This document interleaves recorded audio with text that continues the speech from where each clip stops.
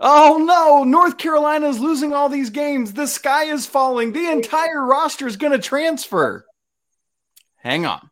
Let's just pump the brakes a little bit. You are Locked On Tar Heels, your daily podcast on the UNC Tar Heels. Part of the Locked On Podcast Network, your team every day. Hey there, it's Thursday, February 16th, 2023. I'd like to welcome you into the Locked On Tar Heels podcast, the only daily North Carolina show out there. I am your host, Isaac Shade, and joining us today is our guy, Jason Jordan, our college basketball recruiting insider here on the Locked On Network. Coming up on today's show, we are going to talk about Jackson Keith, a 2025 recruit. Wow, we're getting out there, Jason. It means we're old. But before we get there, I joked about it off the top, and it seems that people think the sky is falling right now. And so we're going to get into that. But first, let me remind you that our recruiting segments with Jason Jordan are always brought to us by LinkedIn Jobs, the official college basketball recruiting sponsor across the Locked On Network. These days, every new potential hire can feel like a high-stakes wager for your small business. That's why LinkedIn Jobs helps you find the right people for your team faster and for free. Post your job free right now at linkedin.com/locked on. Terms and conditions apply. Well, Jason, okay. Here's the thing. A month ago, you and I had this conversation. North Carolina's not off to a great start this season. Is it going to affect recruiting? Well, as we look back, what has happened since then? They got a commitment from a guy named James Brown. They got a commitment from a guy named Elliot Cadeau, and they got a commitment from a guy named Ian Jackson, just one of the highest rated commits in North Carolina recruiting history. So has it affected recruiting? I think it's safe to say that it has not.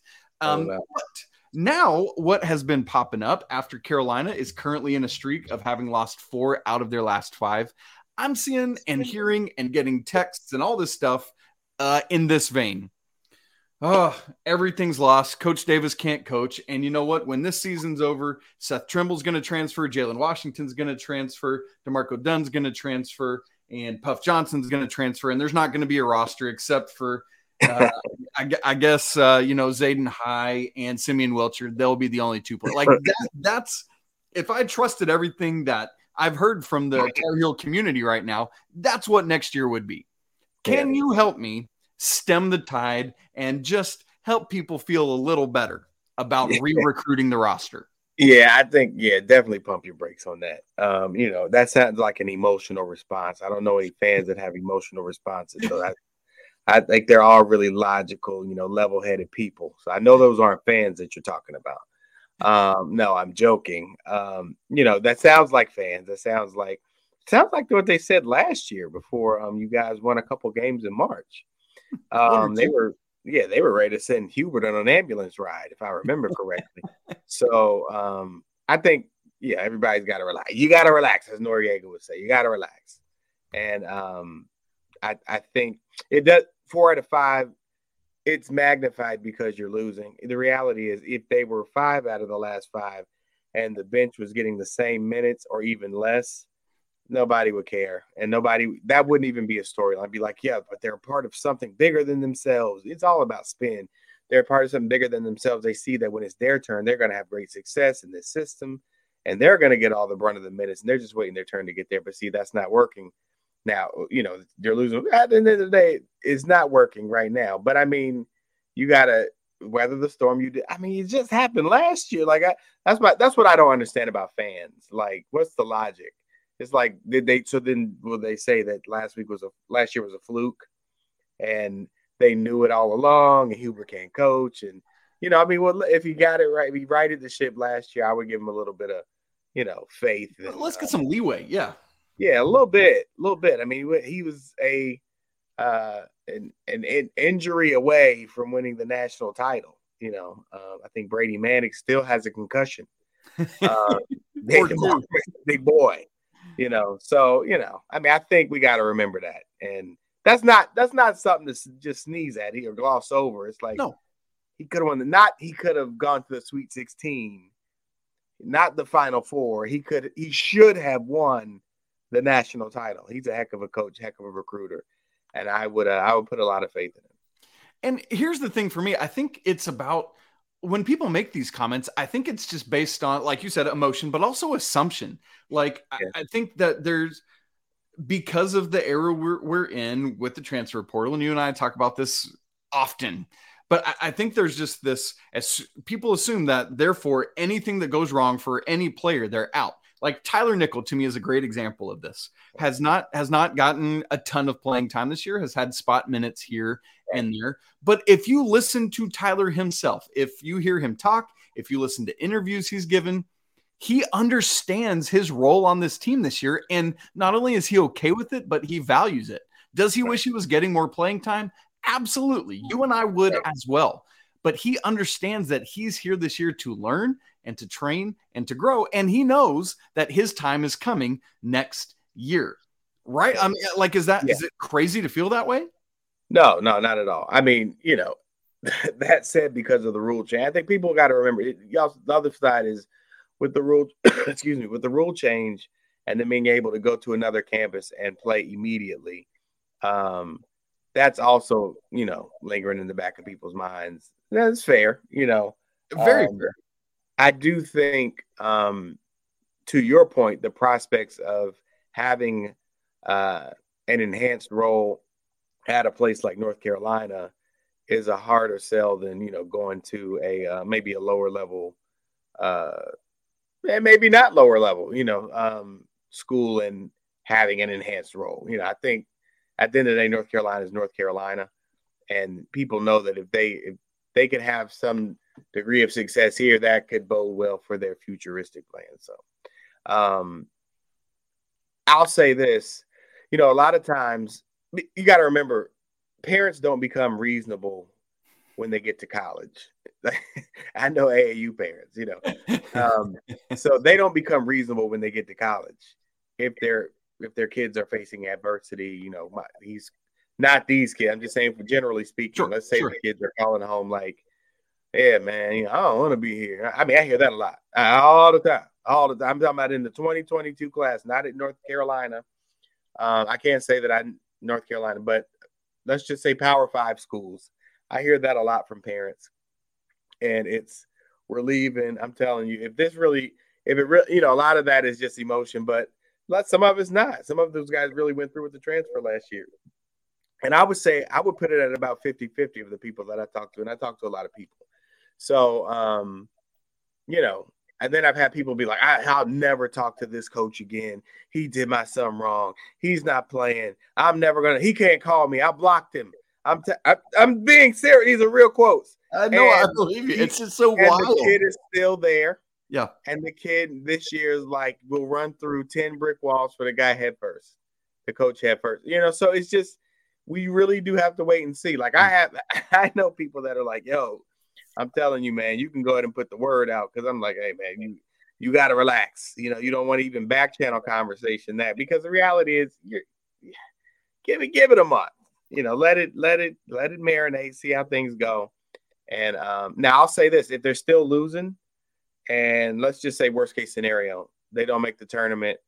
I could see some people jumping ship, but that's going to happen at every campus, not just y'all. I mean, yes. It's going to happen down the street. Rob, if it's the same scenario, it'll happen 8 miles down the street too. Yep. So it does. It's everything is magnified when you're losing, and that's why we got to start winning. You got to start winning. And I think your point that you just made there, Jason, is a great one. In this era, yes, you are going to have transfers. Like just about like that's the reality of probably all. It's not even a knock. That's not even a knock anymore. No, it's just what we do. It is the landscape now of this game for all 363 Division I teams. Right. And so, yes, Carolina will have a transfer or 2 or 3 or maybe more, but that is not necessarily as a result of wins and losses, but more a function of the reality of the world and the context we live in as people who cover college basketball. And so I think that is the bigger point that I want to hammer home, that the sky is not falling. People don't hate Hubert Davis. People just are looking for their opportunities. Some will stay, Some will have the level-headedness to say, I'm here. Well, and that also, by saying that, I'm indicating that somebody that leaves isn't level-headed, and that's not true either. Right. But just remember, folks, this is where we're at today and right now. Well, we want to talk about somebody that might come and be a future Tar Heel. His name is Jackson Keith, and we're going to talk about him in just a second. But first, this episode is brought to you by FanDuel. We are at the midway point of the NBA season, and it is the perfect time to download the FanDuel app, America's #1 sportsbook. Because new customers, you get a no-sweat first bet up to $1,000. That's bonus bets back if your first bet doesn't win. All you got to do is download the FanDuel Sportsbook app. It's safe, it's secure, and it's super easy to use. And then you can bet on anything from the money line to point scores and three-pointers drained. I've got Giannis on my fantasy team, and so I'm over here taking the over on his player prop scoring line all week long because that does good for me as well. Plus, FanDuel even lets you combine your bets for a chance at an even bigger payout with same game parlay. So don't miss this chance to get your no sweat first bet up to $1,000 in bonus bets when you go to FanDuel.com/lockedon. Once again, that's FanDuel.com/lockedon to learn more. Make every moment more with FanDuel, an official sports betting partner of the NBA.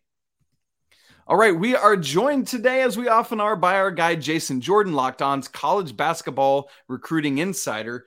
And you might be thinking, folks, why on earth are we talking about a kid that's a sophomore in high school right now, class of 2025?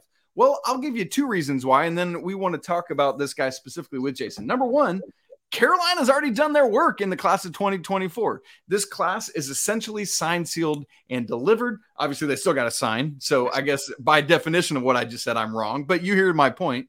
And, there might be one more to slot in. But outside of that, this coaching staff can go ahead and turn their attention to the class of 2025. Moreover, in this era, you want to go ahead and get ahead on these guys and reach out to them. Carolina already has one scholarship offer out in the class of 2025. And so no reason not to start in early with these guys. So Jackson Keith, a local North Carolina product. Jason Jordan, I know you like Mr. Jackson Keith, and I want you to tell me why. Yeah, he plays for my guys at Team Loaded, in Virginia. So they rave about him. They were Team Loaded on the Adidas 3SSB, and 6'5", he goes about 6'5", 6'6", but he's just a worker, makes things happen from the wing, gets to his spots really well. 3-level score, I think he definitely needs to improve his perimeter jump, but I would say that's the weakest part of his offensive game. But getting to the mid-range, he has an awareness to know when to stop and pull up or stop and shoot the floater. He can get into the paint and make things happen for his teammates. He's very active, always jumping for the tap-ins and keeping rebounds alive, and just a great two-way player too. So he can lock up the other team's best defensive player. And, he has that desire to do that and hunger and that motor for it. So great, intriguing young prospect. Definitely a guy I'll be watching this spring and summer. I feel like we've heard a lot of that two-way player designation from a lot of the guys that Hubert Davis recruits. We see it in guys currently on the roster like Leaky Black, who would probably be more only on the defensive side, although he's had some good offensive games lately. But same would be true of Seth Trimble.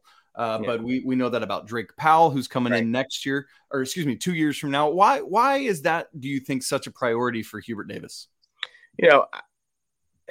I think because he'll be he sees the success he's had with Leaky, right? And I think, be honest with you, I think younger guys look at guys like Leaky and say, hey, look at this guy's like potentially the most valuable player on the court a lot of times. Do you mean that from an NBA standpoint? Or just like in the college? Or do you mean that just like in the college game? In the college game, I'd say, because I don't know that Leaky's an NBA player. Sure. But I'll say that, you can be more, you can have a great deal of success. The reality is most guys look at basketball and they're like, okay, I'm gonna get 10 shots, and I'll knock down 3, and then I'll get to the rim, shoot some free throws, and I'll get my 15 points. But it's not like the way that Leaky impacts the game from a defensive standpoint. to be very honest, coming out of high school, I never thought Leaky had a chance, respectfully, at a pro career. Like I wasn't high on him like that. I mean, he had, but because he kind of faded off. Everybody was calling him the second coming. If people remember this early on, like in the 10th grade, and then it kind of faded down and stuff like that. And so I watched him a lot. I was never like sold on that, but he's really, I loved his growth, and I loved his, his commitment on the defensive end, and his awareness, his ability to make plays, the way he impacts the game off the stats, all that stuff, man.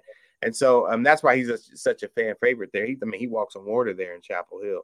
And I think guys look at stuff like that. I think they like to be, they want to be like college legends too. Everybody's not going to the NBA. And the more I talk to kids, the more they realize that. You'll be surprised. I'm not saying by and large, but I hear it more, which is refreshing. And so to know that, I know that's Hubert's sell too. I look at a guy like Leaky Black. He's giving himself the best chance. If he's going to the NBA, he's giving him. I mean, he is not leaving an ounce in the chamber. I mean, he's firing all bullets. And I think that's a message that can, catch on with a lot of players like Jackson. But because of the nature of AAU, where it feels like just such a highlight showcase so many times, is that part of why we see kind of a delayed understanding of the importance of defense? Yeah, I mean, yeah, but you have some, you have some programs like Team Takeover. That's a system, like Keith Stevens does an amazing job. If you come to Takeover, you're going to average, it's like Carolina, you average 10 points, 8 points, but you are going to play defense. And that's why they're so successful. But yeah, by and large, that is definitely the exception, which makes me want to call. That is definitely the exception and not the rule. And so, yeah, to your point, there's not a premium on, defensive rotation, defensive schemes and nuances in that regard. So no, yeah, I think that definitely affects it. Do you think these high school players start to catch on to the fact of like something I talk a lot about, particularly with Leaky, for example, against Clemson on Saturday, where he's guarding Hunter Tyson, and this young man who averages 16 points a game, Leaky holds him to 2. And so like that 14 points under his average is essentially just as good as Leaky scoring 14 points over his average. Is that kind of mindset, that thought process, something that you see often in a high school product? No, that's not something you hear a lot of. Like that, I've heard it, but it's very rare. Like, I know I had 30, but my man had 28, so I really had 2. Nah, I had 30 though, and we won, so I don't care. He had 20. It's like that. Or I had 30 and we lost, but I had 30. I should have had more help. I hear that, so it's not, I'm sorry to say, the trend, the mindset is not changing quick enough for me personally. So, yeah. All right. That's great. Well, we want to talk more about Jackson Keith, a few of his strengths, a few things Jason thinks he still needs to grow in, who are potential other suitors in addition to North Carolina. We'll unpack all of that in just a second. Okay, so Jason, I want to get back in specifically to diving in more on Jackson Keith. That was a fun kind of conversation we just had about kind of a two-way player and why that's so important. But I want to know, like, if you could name like 2 things that you think right now make Jackson Keith capable of stepping onto a college court, or things that you see like, hey, if this continues on the trajectory as it is right now, this would make him a high Division I product as long as he keeps that going for these last couple of years of high school. What would that be in terms of strengths? I would say his motor for sure on both ends of the floor at his size. Because, you can't coach a guy to be 6'6", but he can handle the ball and get, his motor gets in places, and, he's long too. So I would say that's one. And then secondly, just his ability to slash and get into the lane and his awareness to not say, hey, I'm in the lane. That means I got to shoot. I'm here close enough. I see that you're open, but no, it's about me. No, he'll pass it, and he'll pass in the middle of the lane. I've seen it multiple times. Like, he makes the right basketball play. And so those two things are the things that would stand out to me on the pro side for sure. And that tells me also, in addition to motor, just that I always love when I hear that phrase, he makes the right basketball play. Yeah. Because that says a lot to me about the thing that he's got between his ears, of someone who can recognize this and do what is called upon, especially as a sophomore, to have that type of recognition. Is that a fair assessment you would say about Jackson Keith as well? Yeah, and I think it says a lot about the logical progression we're basically talking about.